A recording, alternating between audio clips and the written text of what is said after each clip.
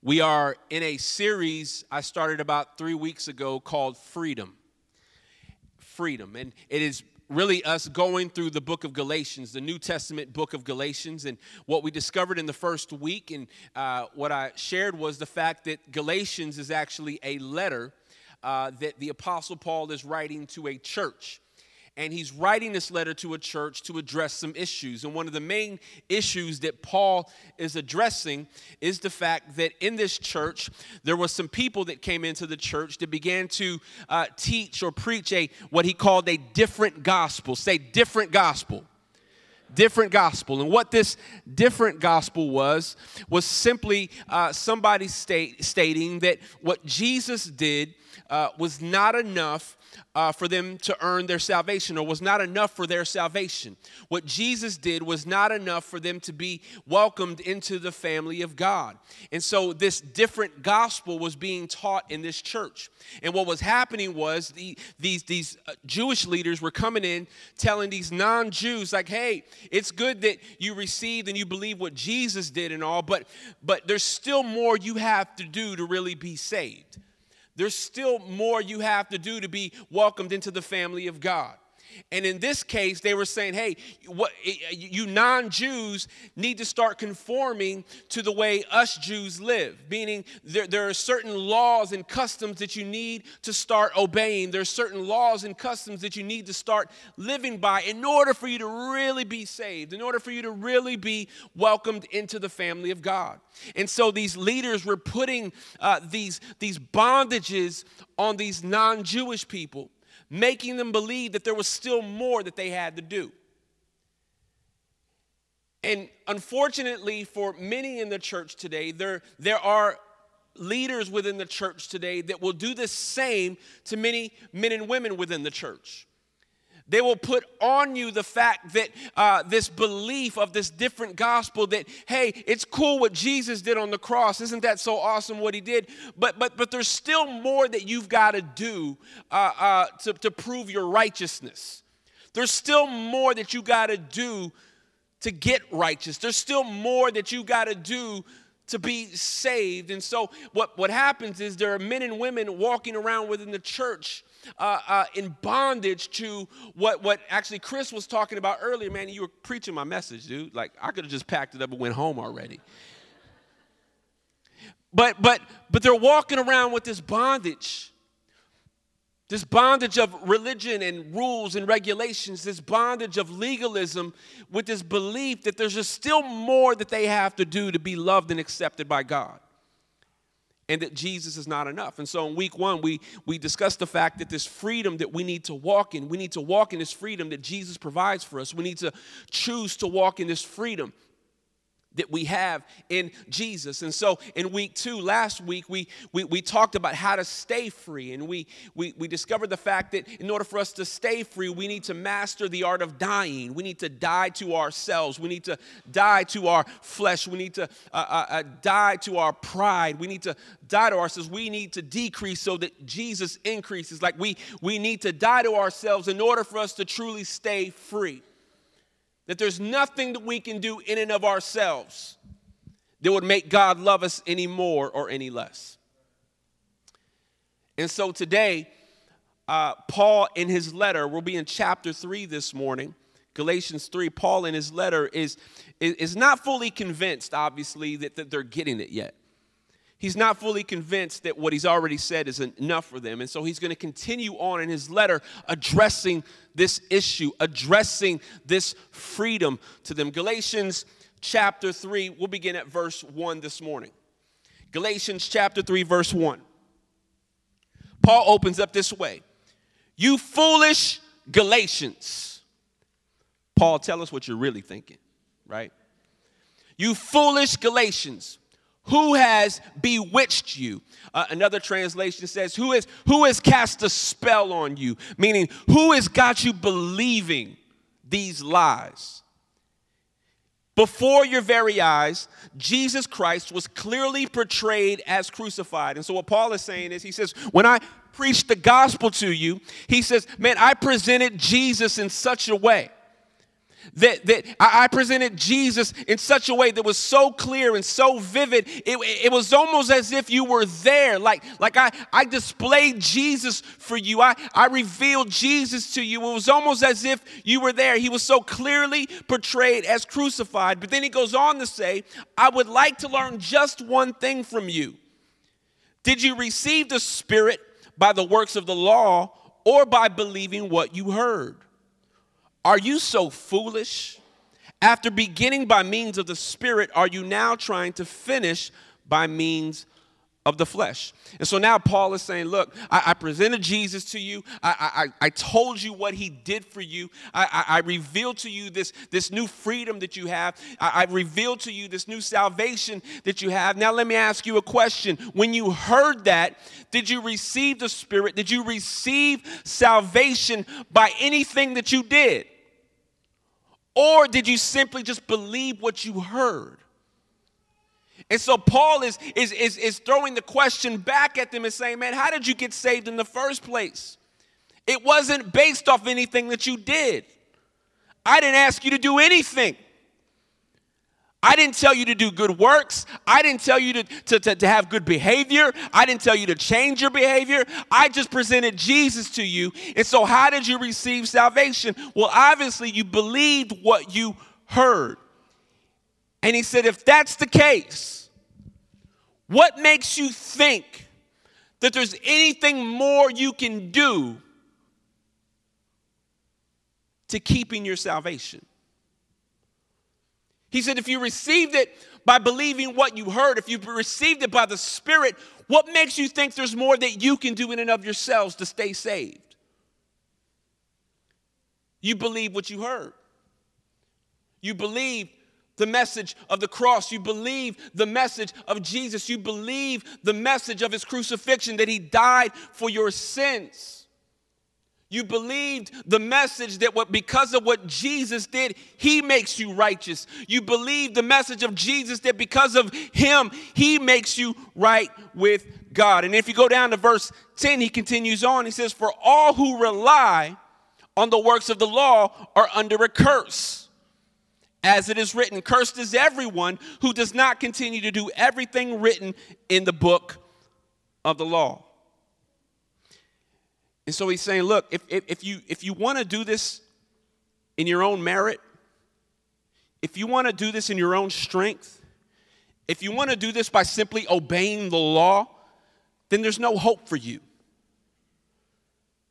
There's no hope for you. He says you're cursed if you try to live in perfection under the law. Now, let's put it in our own context today, right? Something that we can probably understand. We know the 10 Commandments, right? Do you know the 10 Commandments? Do you know them by heart, all 10 of them? Who said yes? Because this mic is coming right to you. Y'all getting all nervous now, right? You're like, what's it? Genesis, Exodus. Who knows the 10 Commandments by heart? By heart, and can say them super fast without thinking about it?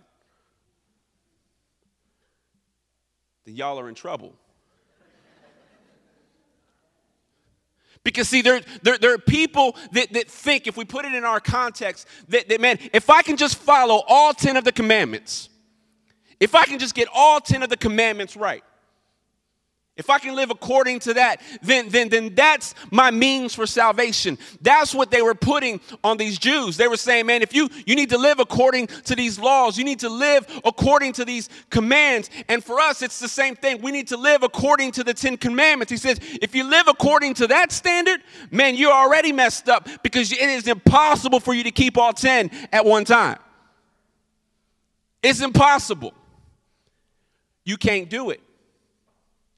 You're cursed. There's no hope for you. In fact, James 2:10 says, for whoever keeps the whole law, yet stumbles at just one point, is guilty of breaking all of it. So you can't say, hey, at least I got 6 out of 10. He said, even if you keep all 9 and break just one, it's as if you're guilty of the whole thing. He says you can't live according to that standard, because it is impossible for you to live according to that standard. It is impossible for you to be saved according to obeying all 10 of the commandments. because you can't do it. But see, unfortunately, many of us live under the standard of, well, hey, well, at least I got 6 out of 10. At least I'm doing good, and I got a good average on these obeying these commandments. But the Bible's pretty clear, man. If you even break just one of them, you're already guilty. You're already condemned. You are cursed. In other words, Paul is telling the man, you're doing too much. Look at your chair neighbor and say, you're doing too much.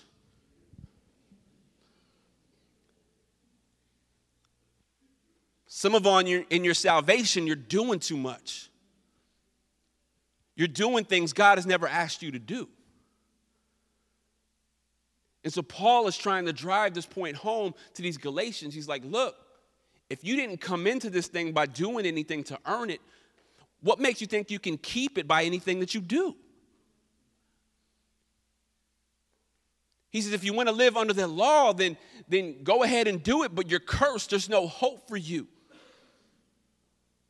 And unfortunately, that's a standard that many of us live by. We think that if we could just having our good outweigh the bad, then that makes us righteous before God, or that makes God pleased with us. But Paul is saying that's not the way to do it. That's not what he's called you to do. That's not the freedom that he's called you to. And so then Paul, after addressing the fact that, hey, yeah, you see the laws, you see the 10 commandments. If you live according to those as means of your salvation, then you're already cursed. You're already messed up. So then Paul asks a question that probably many people are asking then. Go down to verse 19. He says, why then was the law given at all? Like, what's the point? Why is the law there? Why are the commandments there? Why do we need to post them everywhere? Why do we need to see them? Why do they even exist if you're telling me that if I live according to those, then I'm already cursed? He says, why then was the law given at all? It was added because of transgressions, meaning our sins, until the seed to whom the promise referred had come, talking about Jesus. The law was given through angels and entrusted to a mediator. So basically saying, Paul was addressing to them saying, man, you needed the law because the law needed to show you how sinful you were. He said you needed the law because you needed boundaries. Because y'all are some evil people. And can you imagine a society without law? Like we got laws now and people still break them. Can you imagine roads with no speed limits? Like, why do they even allow cars to be sold in the U.S. that go over 100 miles per hour? Street legal. Only so you can break it.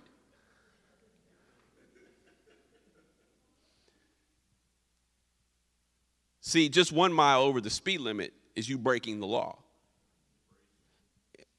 Am I right, William? Right? Right? So why Paul is telling them, look, man, without the law, you needed the law. You needed boundaries. And it's these laws and these boundaries that show us how sinful we are. Looking at the 10 commandments and you read them all, and you may know them by memory, you may have memorized them, but can you truly live by them 24 hours a day, 7 days a week?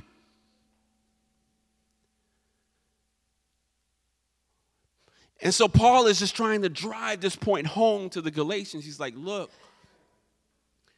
quit trying to live as if that's the means of your salvation. Quit trying to live as if there's anything that you can do to make God love you more. He says the law was necessary just to show you how sinful you are. And then if you go down to verse 24, it says, so the law was our guardian, was our boundary, was our guardrails until Christ came, that we might be justified by faith. Now that this faith has come, we are no longer under a guardian. And so what does that mean? Well, now that you see the law, and according to Jewish customs, there were hundreds of laws that they abided by. But in our context, let's just say the 10 Commandments, right? If you say, hey, as long as you can live by every single one of these commandments, 24 hours a day, 7 days a week, not breaking not even one, then you can be saved. Some of y'all would just give on up like, dude, I just can't do that. That's impossible. I can't do it, man, because I know my heart. I know my innermost thoughts. I know how dark I am. I know what I'm thinking when nobody else is thinking. I know what's on the secrets that I keep. I know all these things. And man, if that's the case, then man, I'm hopeless to try to keep up with these 10 commandments. There's no hope for me. And so what was the purpose of the law? To draw us to Jesus. Because if we can't keep the law, if we can't obey every single one of these commandments, then we need somebody who can. And Jesus did. Jesus came to this earth, lived a perfectly sinless life, died on a cross for our sin. He died on a cross because he knew we could not live up to the standard of solely following the law. Because see, we break the law. We break the commands every day. And the rightful penalty for breaking the law is death, is judgment. But Jesus came and says, you know what? I'm not going to put that on them. Go ahead and put that on me. Father, put it on me. I'll come and live the perfect life for them that they couldn't live. And I'll go ahead and die on a cross for them, taking the judgment that they deserved, and go ahead and put it on me. See, the law draws us to Christ. The law draws us to say, man, we need him. We need a Savior. We need Jesus. And Jesus covers it all. Jesus fulfills it all. The law leads us to Christ. And this is what we call the beautiful power of grace. Grace. Grace simply means it's God's unmerited favor. Meaning it is God's unearned favor, meaning favor and a gift from God that we didn't earn. It is God gracing us or blessing us with a gift that we did nothing to earn. God has graced us with Jesus. He's graced us with salvation. He's given it to us. And so part of really the whole of walking in the freedom is really us walking in grace. It's walking in the gift that God has given to us, the gift that he has freely given to us. And so what I want to do for the next few moments that I have you is I just want to break down grace. Because it's hard for us to walk in freedom if we don't know what grace is. It's hard for us to walk in the way that God wants us to walk. It's hard for us to walk in the standards that God wants us to walk in if we don't truly know what grace is. And so let's talk about grace for a few moments. And I know it'll bless you and I know it'll free you. But I just want you to come to an understanding of it. The way Paul was addressing the church in Galatia is the same way I want us to come to the understanding of grace. That we would come to the understanding of all that Jesus did for us. So the first thing we need to know about grace is that grace is free. It is free. How much is grace? Free. Romans 6:23 says, for the wages of sin is death. So he's saying the cost of sin is death. How many of us have ever sinned before? I'm just scoping the crowd so you didn't raise your hand. Right? Yeah, okay. We've all sinned. And the cost of that is death. What that means is you deserve to die. You deserve to die. If you've ever lied before, you deserve to die. If you've ever stolen anything before, you deserve to die. Ever stolen a pen from work before? You deserve to die. For the wages of sin is death. That's what sin gives you. But the gift of God is eternal life in Christ Jesus our Lord. See, gifts are free. See, if you ever have to pay for a gift, it's not really a gift. When I give you a gift, I'm giving it to you. Not because you're giving me anything in return. I'm gifting this to you. And God is gifting Jesus to us. It is free. There is nothing you could ever do to earn Jesus. There is nothing you could ever do to earn salvation. Grace is free. But not only is grace free, but grace is received by faith. It's received by faith. Ephesians 2:8 says, "For it is by grace you have been saved, through faith. And this is not from yourselves." It is a gift, right? We see this again, a gift, a freely given gift of God, not by works, so that no one could boast.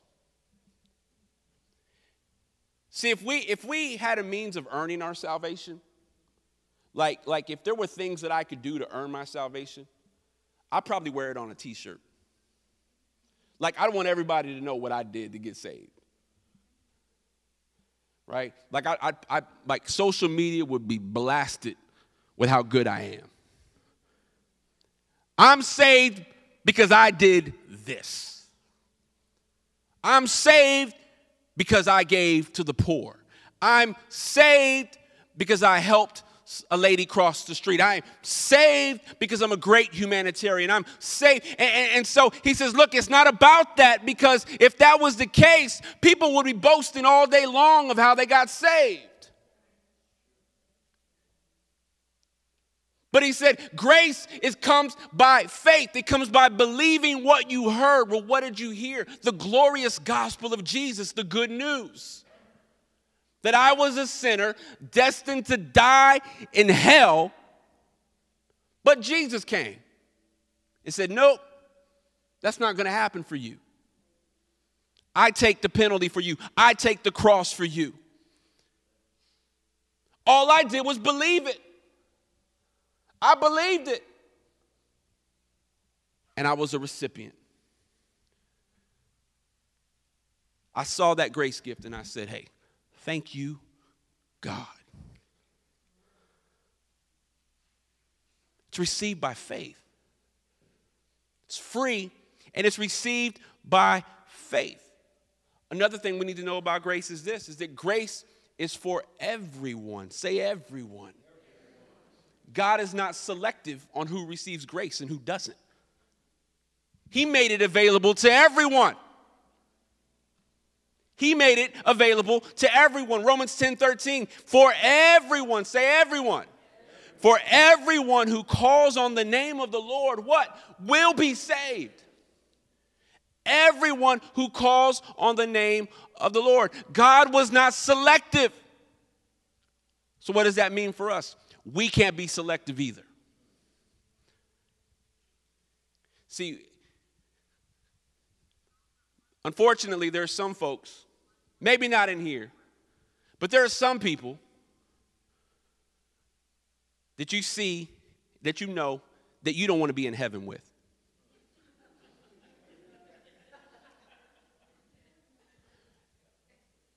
Like, there's some people you're just like, dude, I do not want to be in heaven with that person. They just don't belong. I don't like them.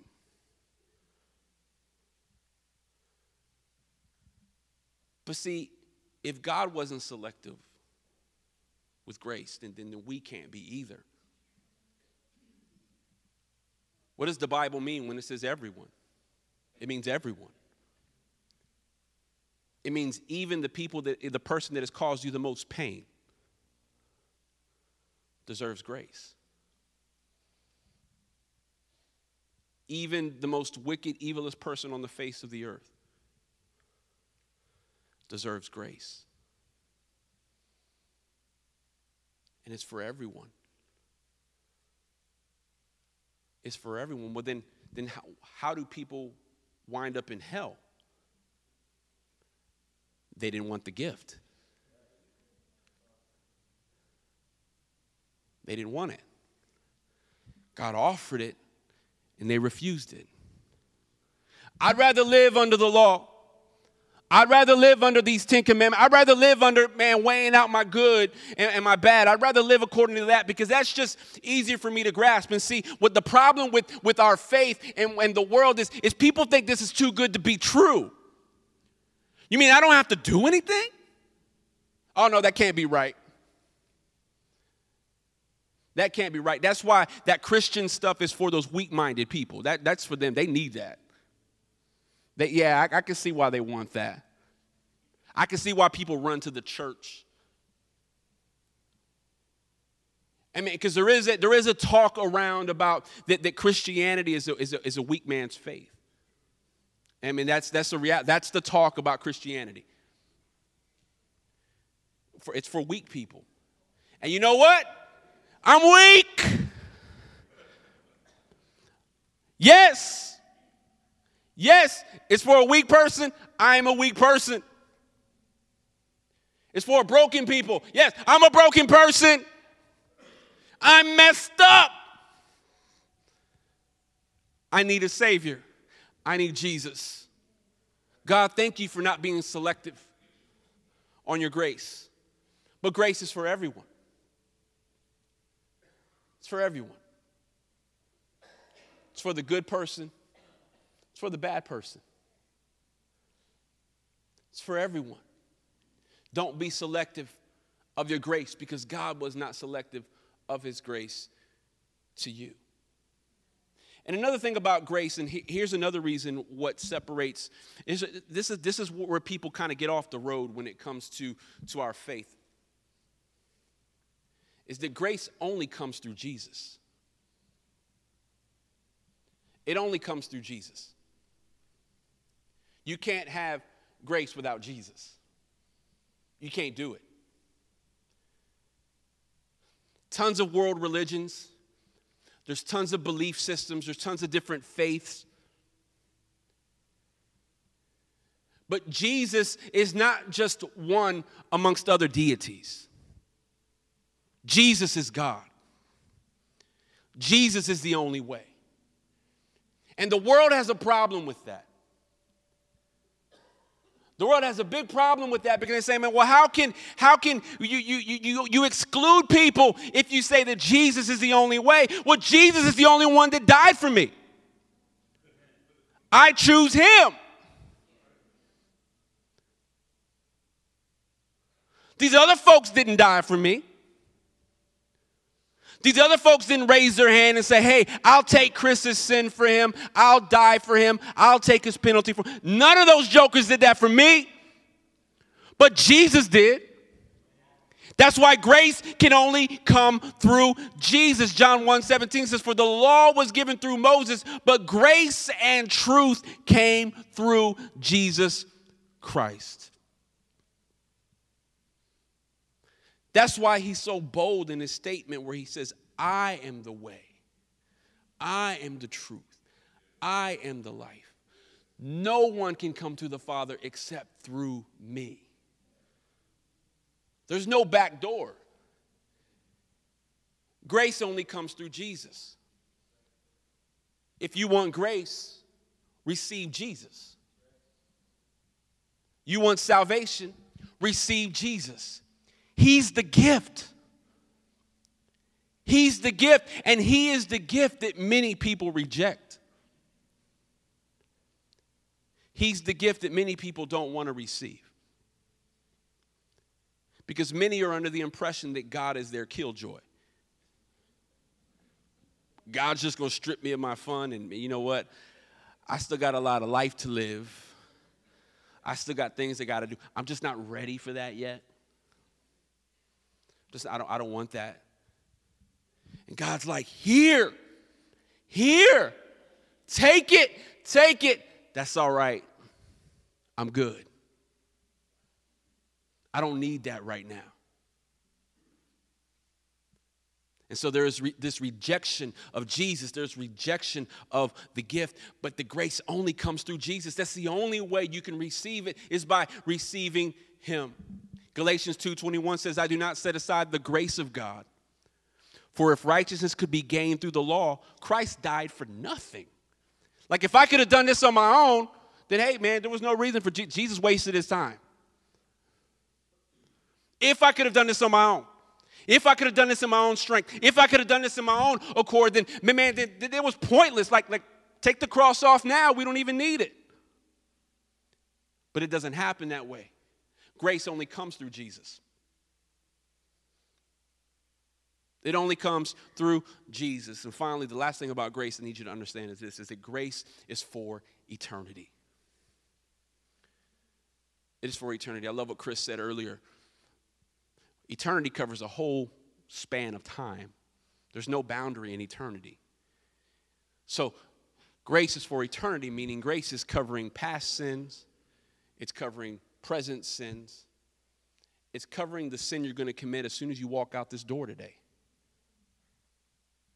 Grace is for eternity. John 3:16, we all know it, right? Let's just say it. For God so loved the world that he...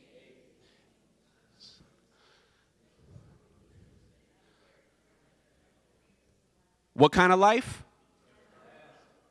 Everlasting, eternal life. It's for eternity. That is the gift that he gives you. That's how beautiful grace is. That's why I get so amped up about it, because I'm like, God, I didn't even deserve it, but yet you gave it to me. Have you ever gotten a gift you didn't deserve? Like you feel kind of awkward about it, right? Like I don't really deserve this right now. Like I didn't do anything for this. Like, is this right for me to even have? Like he said, like it doesn't feel right. Well, when you begin to look at grace, and you begin to look at the circumstances of grace, the fact that you didn't even deserve it, and yet it was still given, well, that changes things.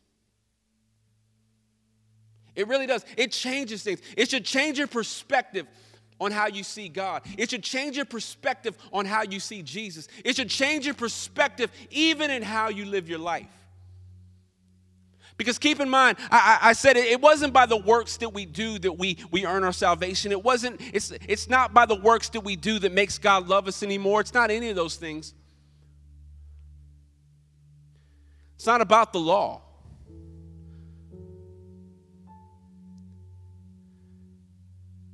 So then why even obey the law? Why even obey the commandment? Why even live right if I'm covered by grace anyway?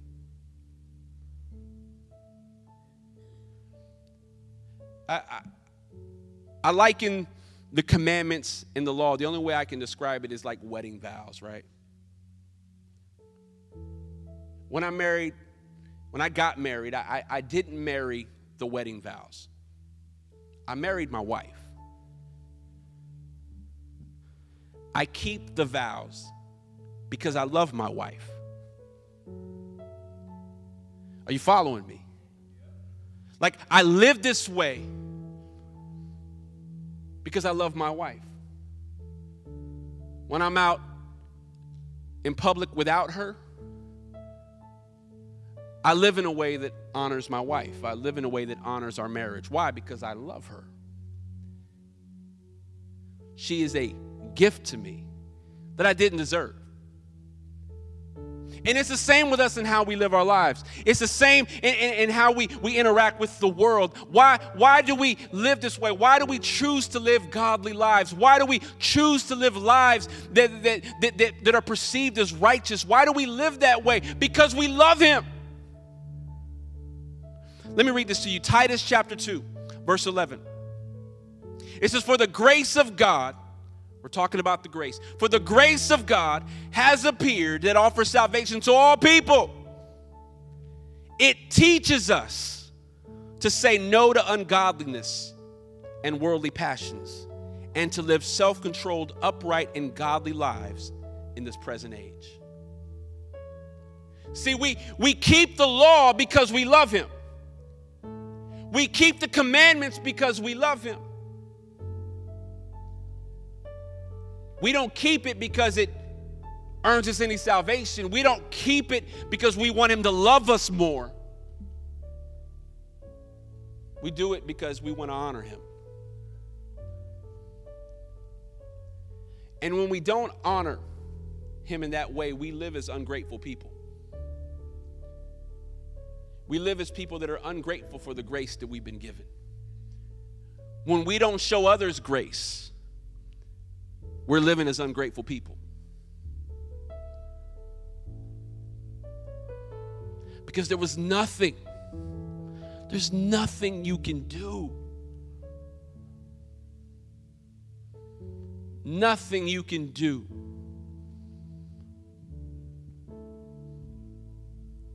that would make God love you any less or any more.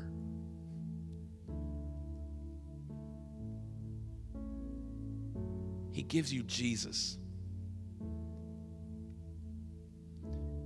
And my hope is that I'm talking to a bunch of recipients of this beautiful gift of Jesus.